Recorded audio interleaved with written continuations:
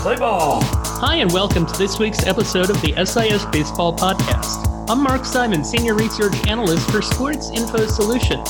Our company develops analytics and provides them to MLB teams, media, and fantasy baseball outlets. We'll give you a peek into our world, talk to important people around baseball about analytics storylines, and try to make the numbers fun and interesting. On today's show, we'll be joined by Arizona Diamondbacks Gold Glove winning shortstop Nick Ahmed. We talked about diving, playing behind certain types of pitchers, and much more. But first, let's start the show with a segment we like to call Batter up! One of the reasons the St. Louis Cardinals soared to such a successful August was the performance of their infield defense. The Cardinals have the top infield defense in the majors. It has saved 67 runs. First baseman Paul Goldschmidt has been as good as advertised. He covers ground well to both sides, turns the 3-6-3 well, and limits mistakes. Second baseman Colton Wong won a Fielding Bible award last year and may do so again this season. He leads all second basemen with 13 runs saved. At shortstop, Paul DeJong is better than you might think. He makes all the routine plays and has gotten significantly better at turning the double play. He's also in the top tier in defensive runs saved at his position. Matt Carpenter and Tommy Edman have manned third base capably, though without flash. The Cardinals have the highest success rate of turning ground balls and bunts into outs this season. Their pitchers can feel secure when a ground ball is hit that their defense will come up with it. And we haven't even mentioned the improvement of their pitchers, who went from -4 last season to 16 runs saved this season. Good defense has proven to be contagious.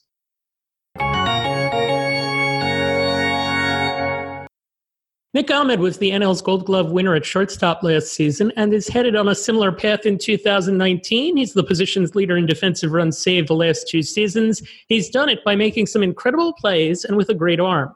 We talked outfield defense with Kevin Pillar a few weeks ago. Now we talk infield D with Nick. And Nick, the first thing I wanted to ask you about was something that you brought up last year, a quote that I found from when you won the Gold Glove. I've had to do a lot of things to maximize my ability to make certain plays that don't come as naturally to me.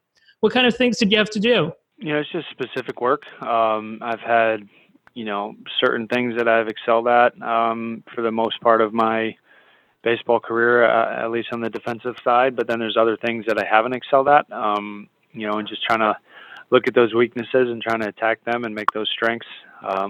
Just targeted, intentional practice and not just going out and taking routine fungos and hitting balls right at me, but actually practicing the plays that are going to show up in the game and show up in a weird way.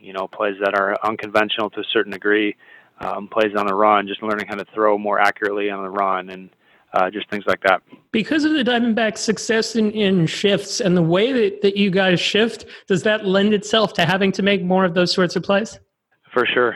There's been plays that have come up this year, even the more we've shifted, where I've been in an awkward or difficult situation, or especially a spot where we're trying to turn a double play in a shift where, it may come up as something I've never done before. And we may make the play and just kind of barely squeak through, or it may not make the play and, lead to a guy getting on base or not turning a double play. So there are things, that may come up that I'd never thought of where I we'll see it in the game and have to make that play and try to do it. And I'll go to work on it the following week or the following days afterwards and just try to just be aware of that situation, be aware of the positioning that I'm going to be in and where the rest of my teammates are going to be and how we're going to make those plays in the future. So how do you practice that? Do you just go out into the field and just do it basically?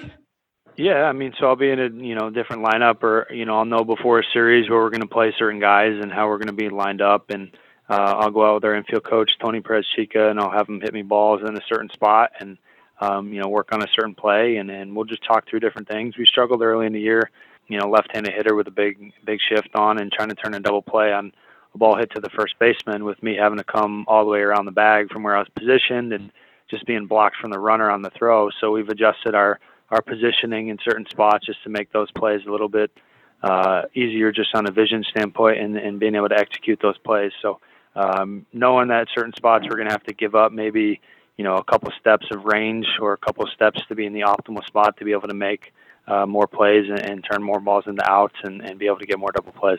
I'm thinking back to a play that you made, and I think it was the first series of the season against Jock Peterson of the Dodgers, a diving stop that you made. Is that the kind of thing that you're talking about with the kind of play that you have to practice, learn how to make, so to speak?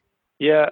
So the diving plays aren't something I practice all too often during the season now, just for, taking care of my body and risk of injury and that kind of stuff. But growing up, I always loved practicing diving for balls. And I don't think it's an accident that when I dive for a ball, I happen to make a lot of the plays. So I worked on it when I was a little kid. I'd have my dad take me out in the yard, and I'd ask him to hit me what I call divers. So he'd hit, the ball not right to me, but he hit it to the left or right, and I'd have to, run full speed and then lay out and try to make the play in a dive. And I actually did the same thing when I got to college or got to high school. I had my high school coach hit me balls after practice, and I'd say, hey, don't hit him right at me. Hit him to my left, hit him to my right, hit him over my head, and I'd have to go after him and try to make those type of plays. So those are things I've worked on my whole life.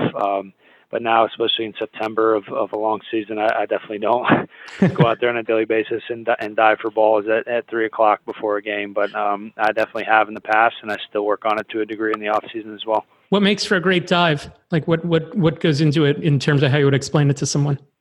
I think it's all about anticipation. When you're going to dive for a ball, it's going to be a bang-bang type play. So you're going to have to read basically knowing what pitch is coming, knowing what pitcher's on the mound, knowing their ability to kind of hit the spot that they're intending to hit, knowing the hitter and what their tendencies are, if they're likely to, pull the ball more, stay more up the middle, just trying to be able to get that extra step or extra, split second of a jump on a ball, and then just going after the ball as best you can. There's a lot of times I'll dive for a ball and I feel like I'm not going to get there. So I've learned to kind of dive for balls that feel out of reach because at times I will get there and be able to make a play. So just going all out and knowing the speed of the runner as well, how quickly I have to get to my feet and get up to make the throw. So it's very reactive and fast-paced when it's happening, but just trying to put myself initially in a good position to make the play and get a good jump on the ball. Dude, I don't know if you would know this off the top of your head, but it just got me to thinking about when Zach was there and he fields his position so well and he handles just about anything that's hit up the middle. Did that make it easier on your body? For sure. I don't know about on my body. There's still times I'd have to dive, through his changeup and all that, but I definitely would position myself differently. If our alignment said, hey, be right up the middle on this guy, I definitely would adjust my positioning. There's no point to stand right behind him. He's going to make, the vast majority of the balls that are hit back to him, he's going to make the play. So I'd adjust. We have a guy, Mike Leake, now who's I don't know if he's in that same caliber defensively as Zach, but he's pretty close in his ability to make plays. So I do the same thing with him and just adjust my alignment based on, what our alignment says on our card that we get, and then knowing who's on the mound and their ability to make plays and how they fall off the mound after their pitch. Fall off the that's an interesting one. I don't think most people would necessarily think about that. How have you used data to improve your defensive game? I think you've kind of answered that, but I wanted to see if there was a fuller description. Yeah, so on the offensive side, I definitely use it a lot more. But on the defensive side, it's more about positioning, where I'm putting myself. I've used video quite a bit in the past to try to get better jumps, going back to the minor leagues and learning how to get the best jump on balls based on timing of when I'm getting back to the ground, based on when the pitch is crossing the plate. But not a lot right now. I trust our coaches in front office to read the data and place me in the right position. And it's not hard. It's not concrete, black and white. There's still ability to adjust based on how the guy's swinging the bat that day or how the pitcher on the mound is throwing. But I trust for the most part the alignment that our coaches put together and allowed me to be in the right place. So from a data perspective, that's about all I use from the defensive side. Why are the Diamondbacks shifts so effective? I think we got good players first and foremost. We got good athletes at all positions. We got guys who are comfortable moving around. We got guys who can play multiple positions. Ketel Marte can play all over the infield and outfield. We have Eduardo Escobar who bounces all over. We got Christian Walker who's incredibly improved and underrated defensively, and Jake Lamb who can go back and forth between third and first. So we have guys who can do multiple things and really good athletes in different spots. And our coaches do a really good job.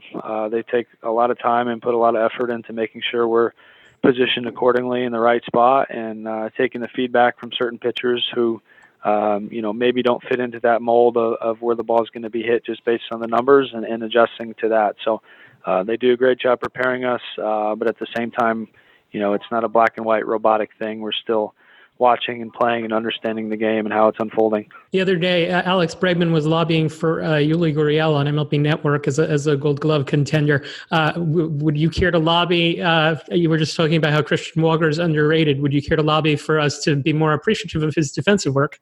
For sure. The guy is incredible over there at first. I got spoiled playing with Paul Goldschmidt for a lot of years here, but, Christian has come, I think, with the reputation in years past of being an offensive first type player who his defense was lacking far behind that. But to his credit, he's put in the work. I don't know if anybody's worked harder than him this year defensively. Man, he's just putting the work in and day out. And going back to spring training and the off season, he's always picking my brain about ways to get better and different things he can do with his footwork and his hands and all that. So he's put in the work, and he's made, every routine play, it seems like all season long. He's picked balls out of the dirt for all of us infielders all year, and he's made phenomenal plays. I don't know if you guys saw the double play the other night in the ninth inning against the Dodgers. The tying run on second, he lays out, makes a great play, throws me a perfect ball over the bag, and we turn 2 to save the game. So he's done everything over there for us, and he's swung a great bat too. So he's definitely, in my eyes, a Gold Glover over there at first. When you look at defensive evaluation and how fans and how people in our line of work analyze defense, what would you like them to know that maybe they don't know? I don't know. I mean, I think there's, in the last several years, a good understanding of the value that a defender can bring to a game. For a lot of years, our game was based solely on offensive numbers, and the defense was only on an eye test. So fans who didn't see a player play, whether he was in a small market, like kind of, similar to how we are in Arizona, or playing on the West Coast where games aren't televised at a time where people watch, say, on the East Coast or Midwest, people weren't getting the recognition, and people weren't getting, notice for what they were doing defensively. But I think now numbers are starting to be able to quantify a lot of that. There's countless amounts of defensive stats now. I think, I don't know if there's one specific one that kind of encapsulates all of that, maybe defensive run saved or one of the ones like that. But just getting to understand that there's so much that goes into it. There's so many different ways to affect the game, not just an offensive side hitting a home run or driving in a run, but how valuable a good defender can be to a ball club. So I think you guys are doing a good job now. I think the smaller market teams still get less love from the media nationally, and how they're publicized and how they're talked about. But I think the numbers are facts. They're concrete and they're hard, and they show how valuable players are to their teams. And last question, what advice would you give to a kid who says, I want to play defense like Nick Ahmed does? You got to love it, first and foremost. There's a lot of baseball players who only want to work on their hitting. They want to go to the K's. They want to practice hitting and hitting home runs. But you got to work at it. I've always loved playing defense, even since I was a little kid. I can always remember, loving going out and taking ground balls and playing catch and working on those, quote unquote divers for my whole life. And I always remember doing that and loving it and enjoying it, and just putting in the work, putting in the time, staying after practice, getting there early, finding somebody who's better than you or more knowledgeable than you to come alongside you and help you and ask you to get better. And then being good at self-reflection and looking in the mirror and saying, okay, here's my strengths, here's my weaknesses, and let's attack these weaknesses on a daily basis with an intentional plan to get better. And just seeing the fruit of your work over the long period of time, and knowing that it's not going to happen in one day or 1 week or 1 year, but if you stay with it and work the right way, it's gonna turn itself around, and you're gonna end up being happy and thankful for all that work you put in. Nick, thanks for taking the time to join us. Best of luck the rest of the year. No problem. Thanks for having me, guys.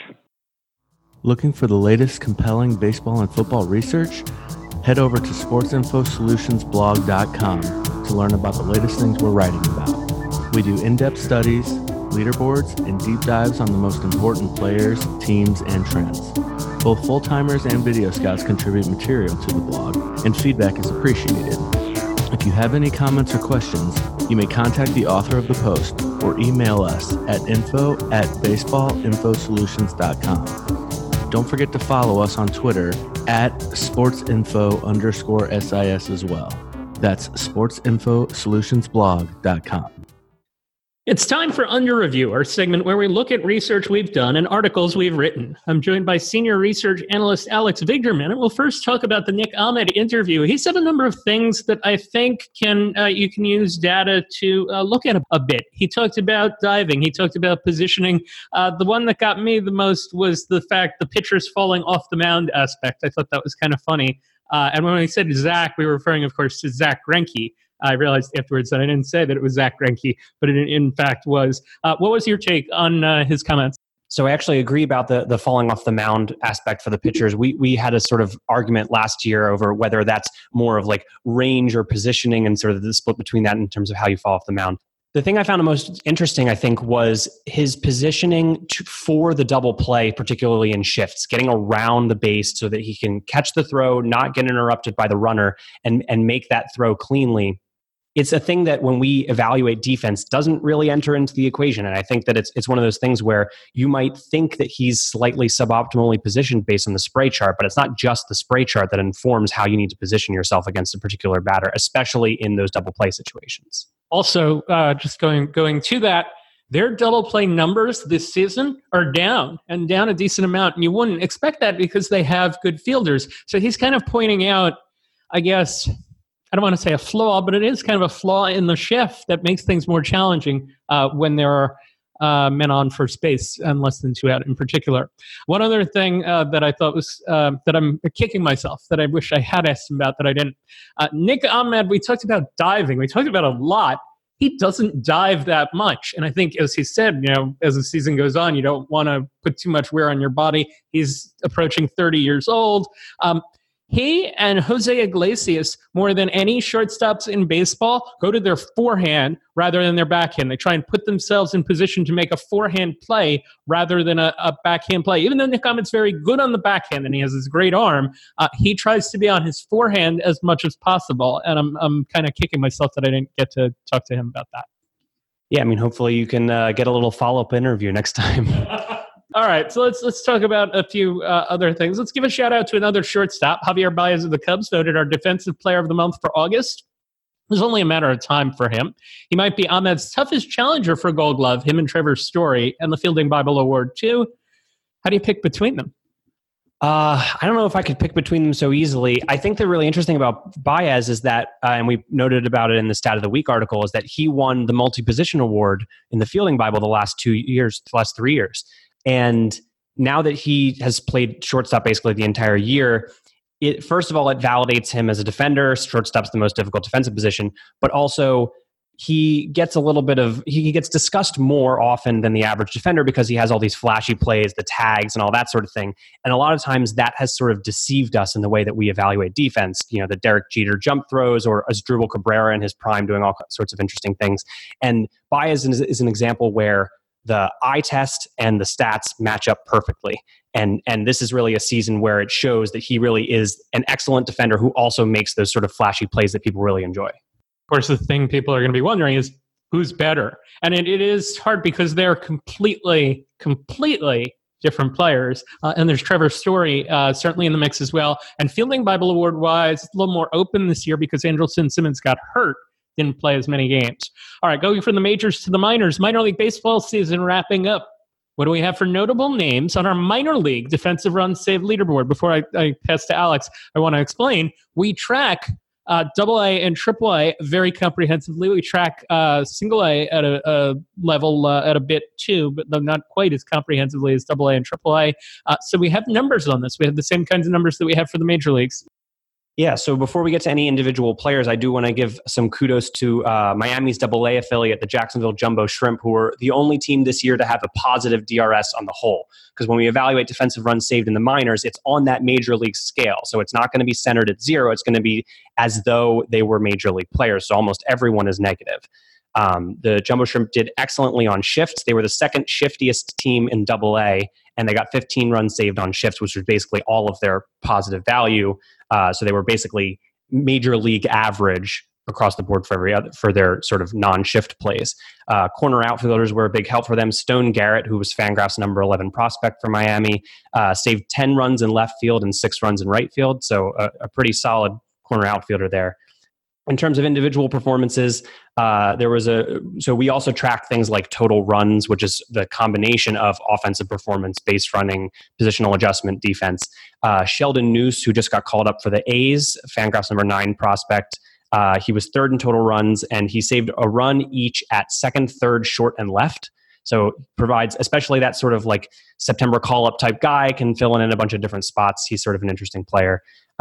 This year's leader in DRS was Brandon Lockridge, center fielder in Yankees in A-ball.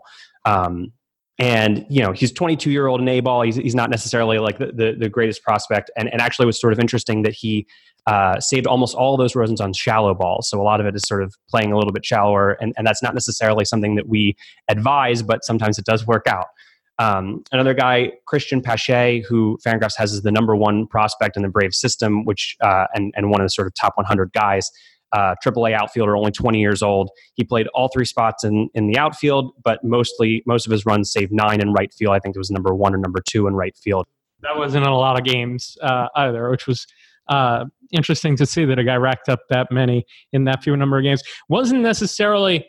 You don't necessarily have to have a great number to rank well. And I want to circle back to just Ke'Bryan Hayes, who I believe had a negative number, but was 6th overall at third base among AA and AAA third basemen. That's nothing to sneeze at. Ke'Bryan Hayes, the number 2 Pirates prospect. We talked to him on the podcast, our last episode.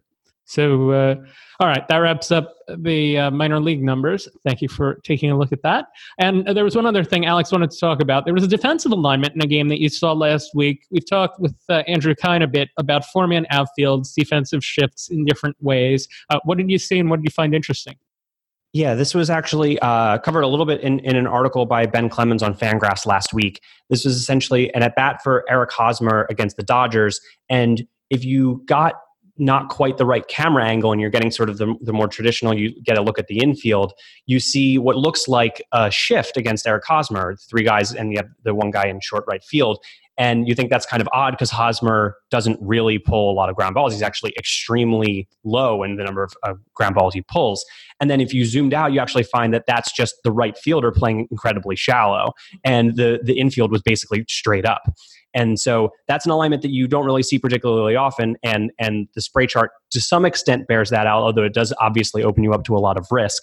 But the thing that is really interesting is before you sort of see the entire field and you just see the guy standing in short right field, you aren't exactly sure if he's an infielder, is he an outfielder? And not only does that just make it interesting from a lineup perspective and the way that you sort of think about the game, but also as a defensive metrics company, like that gets things really complicated because when you're trying to compare, shortstops or second baseman or whatever you want to call that fielding position, are we comparing him to a right fielder? Are we comparing him to an infielder?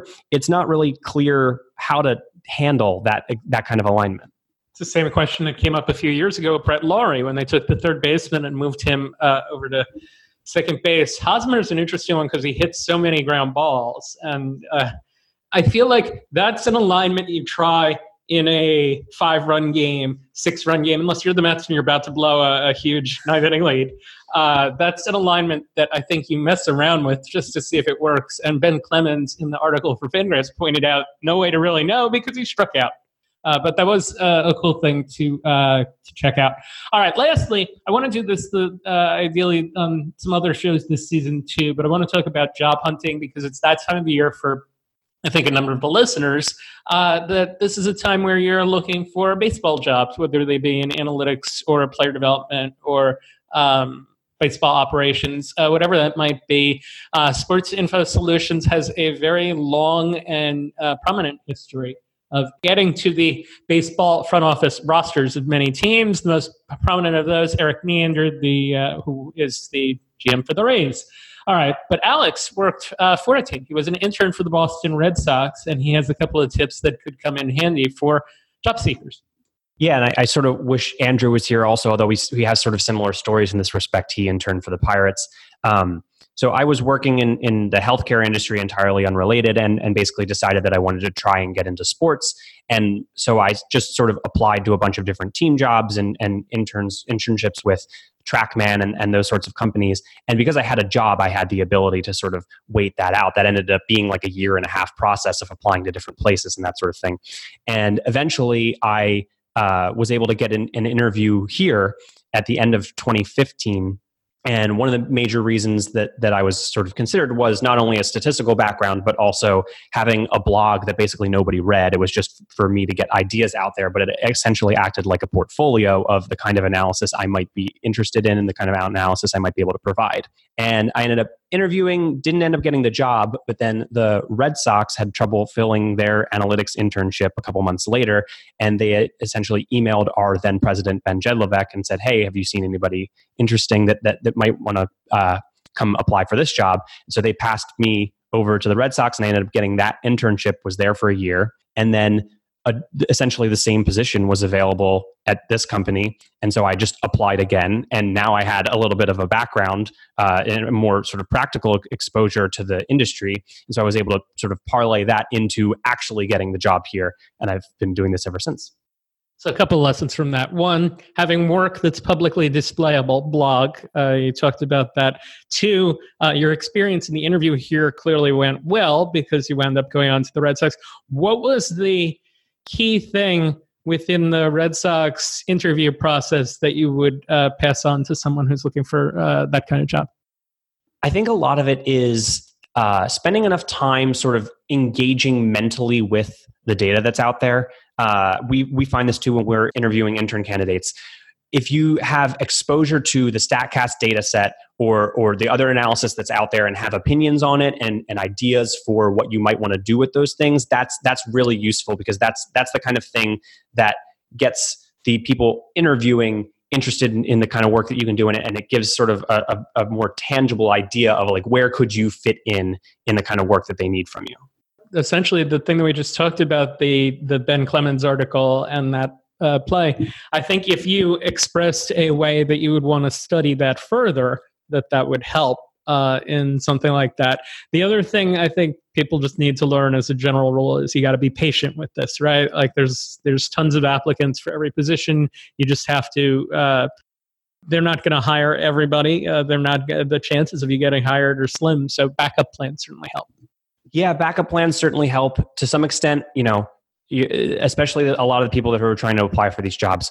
You're going to be around a while. It might take a couple of years. You might need to have a job that isn't quite the perfect job that allows you to have a little bit of that backup situation.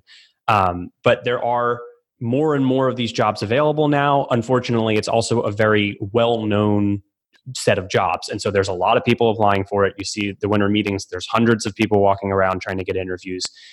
So it's very much about the sort of grind of applying to a bunch of different places, getting to know as many people as you can. Obviously, with my internship situation, the reason I had more access to the Red Sox position was because I had interviewed here, and having the connections among the people who were trying to hire is also helpful. Last words, start your prep now. Look people up. Figure out who you want to apply to, find out what jobs are open. Baseball America directory certainly comes in very handy for knowing the names of the people in the front offices that you're going to want to contact. All right, let's break. We'll come back with the ridiculous number and wrap up after this. Hi, I'm Corey March of Sports Info Solutions, and I'm here to tell you about SISBets.com. SISBets.com is an advanced prop betting information tool powered by Sports Info Solutions. Now you can leverage our proven projections model to find value against the odds. You're never more than a few clicks away from knowing which pitcher may surpass his strikeout prop, or whether your favorite running back projects to go over his rushing yards total. Just choose the type of bet, the player, and enter the money line to see the SIS Bets recommendation. That's SISBets.com. All right, it's time for the ridiculous numbers of the day. Ridiculous numbers of the day. Alex Biggerman, you're up first. So we talked about minor league DRS earlier. So we had the leader this year, Brandon Lockridge, saved 15 runs. So my question is, we've been collecting minor league DRS numbers since 2013. There are two guys. I'll give you a little bit of a better shot. There are two guys who have at least 30 runs saved in a season at a given position.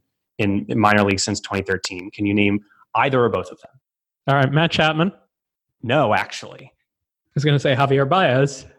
No. And I had a feeling you were going to guess Chapman first because he's sort of our pet project guy. To some extent, it was that he had sort of partial seasons and didn't quite get to those lofty numbers. Both of these guys were major league regulars, one of them not so much anymore.